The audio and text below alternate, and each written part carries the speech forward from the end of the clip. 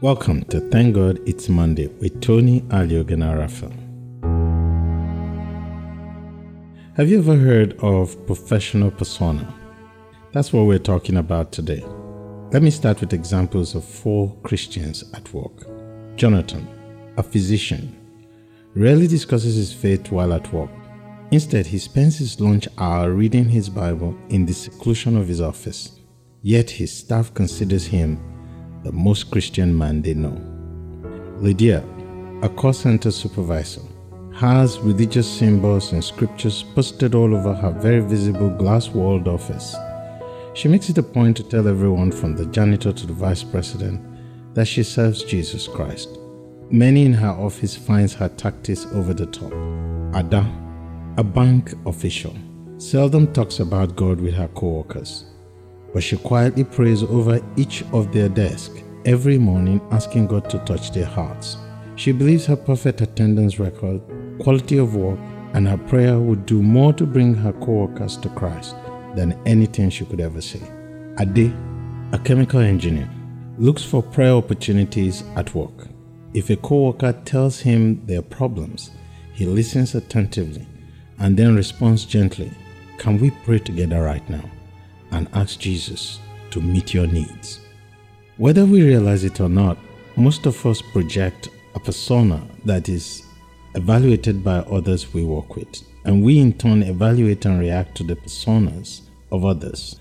Career advisors call this projection our professional persona, and they say that the persona you project in the workplace can make or break your career. You must have heard that perception is more important than reality. Well, that's especially true when it comes to the workplace. One of the hard-won lessons of being a professional is that work is ultimately a form of theater. Yes, you have to actually do the work. You have to bring about change, results, progress, and whatever it is that you were hired to do. But you also have to act out the role of a person who does a job. And if you don't act that role with panache, you won't be fulfilling your true potential.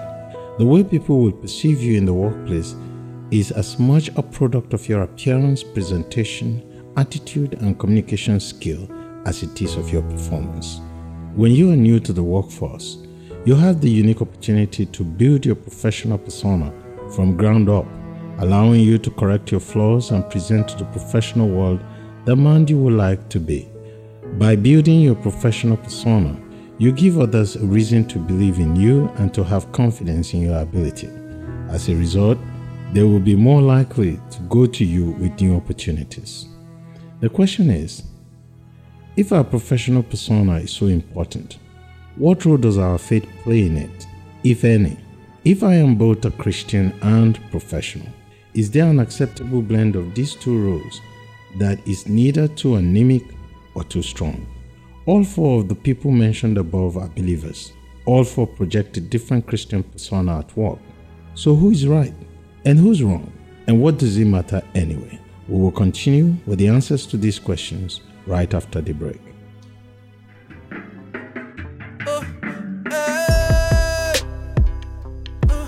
So we're going through things with changes. Are you okay? I know everything around you's changing. Test of your mind, your faith. You never see the next good thing coming till it's right in your face. And that's the time when the bad from the past seems to fade away. Now you got daughters, now you got sons, now you got love. You went on a step beside the water, got yourself one, now you feel love. They come for your dream, come for your work. They make you mean, they make you work. They take your work, they take your worth, your self-esteem. They make you hurt, they make you hurt. They make it seem like it ain't worth it, but it's always worth it. It's always worth it. You can get up, it's always worth it. Welcome back. The question before the break is who is right? And the short answer is they all are. Each of the above-mentioned people projected the persona they were most comfortable with. The truth is, the way we present our faith to others is often linked to our personality style. But are all these approaches appropriate in the workplace? I have grappled with this question a lot lately. On one hand, you see your job as your mission field. After all, you mix with and mingle with hundreds or maybe even thousands of employees 5 days a week, 8 hours a day. This gives you the great potential for influence and letting your light shine. On the other hand, many will say that your employer did not hire you to be an evangelist. You were hired to do a job. The mainstream media won't let you forget that. So does it matter? I would say yes. It matters a great deal. We may all choose different ways to share our faith at work depending on our personality, but I'm confident that the fruit of the Spirit could be a regular part of our professional persona. After all, didn't the Apostle Paul tell the Christians in Corinth that they were a living apostles known and read by all men? That means that others learn about Christ by observing our lives and, if you will, our projections. So we need to carefully examine what our co-workers notice about us. Do they see us as patient, kind, and gentle? Or do they see us as selfish, manipulative, pushy about our faith? Developing a personal workplace credo is one way to reconcile our professional persona with our Christian character. To be honest, that isn't an easy task to do objectively on your own. So you can ask for input from your friends. But here is a sample to work with. Number 1, do your job to the best of your ability. The Bible says in Ecclesiastes 9:10, whatever your hand finds to do it with your mind. For there is no work or device or knowledge or wisdom in the grave where you're going. Number 2, do not participate in office gossip. Proverbs 11:13 says, a gossip goes about telling secrets, but one who is trustworthy in spirit keeps a confidence. Number 3, act kindly towards everyone in the office. Apostle Paul writes in 1 Corinthians 13:4, he says, love is patient, love is kind, love is not envious or boastful or arrogant. Number 4, show respect to everyone and give credit to who credit is due. The Bible teaches in Romans chapter 12:10, love one another with mutual affection, outdo one another in showing honor.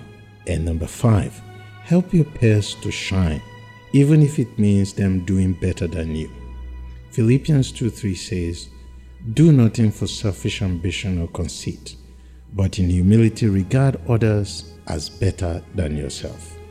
So what about you? How do your co-workers see you? And more importantly, how do you want them to see you? Do your projections reflect Christ? And if not, why not?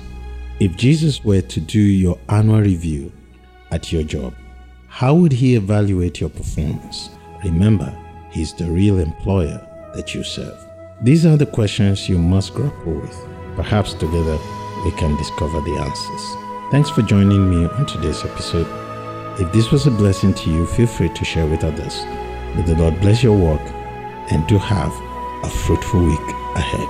See you soon.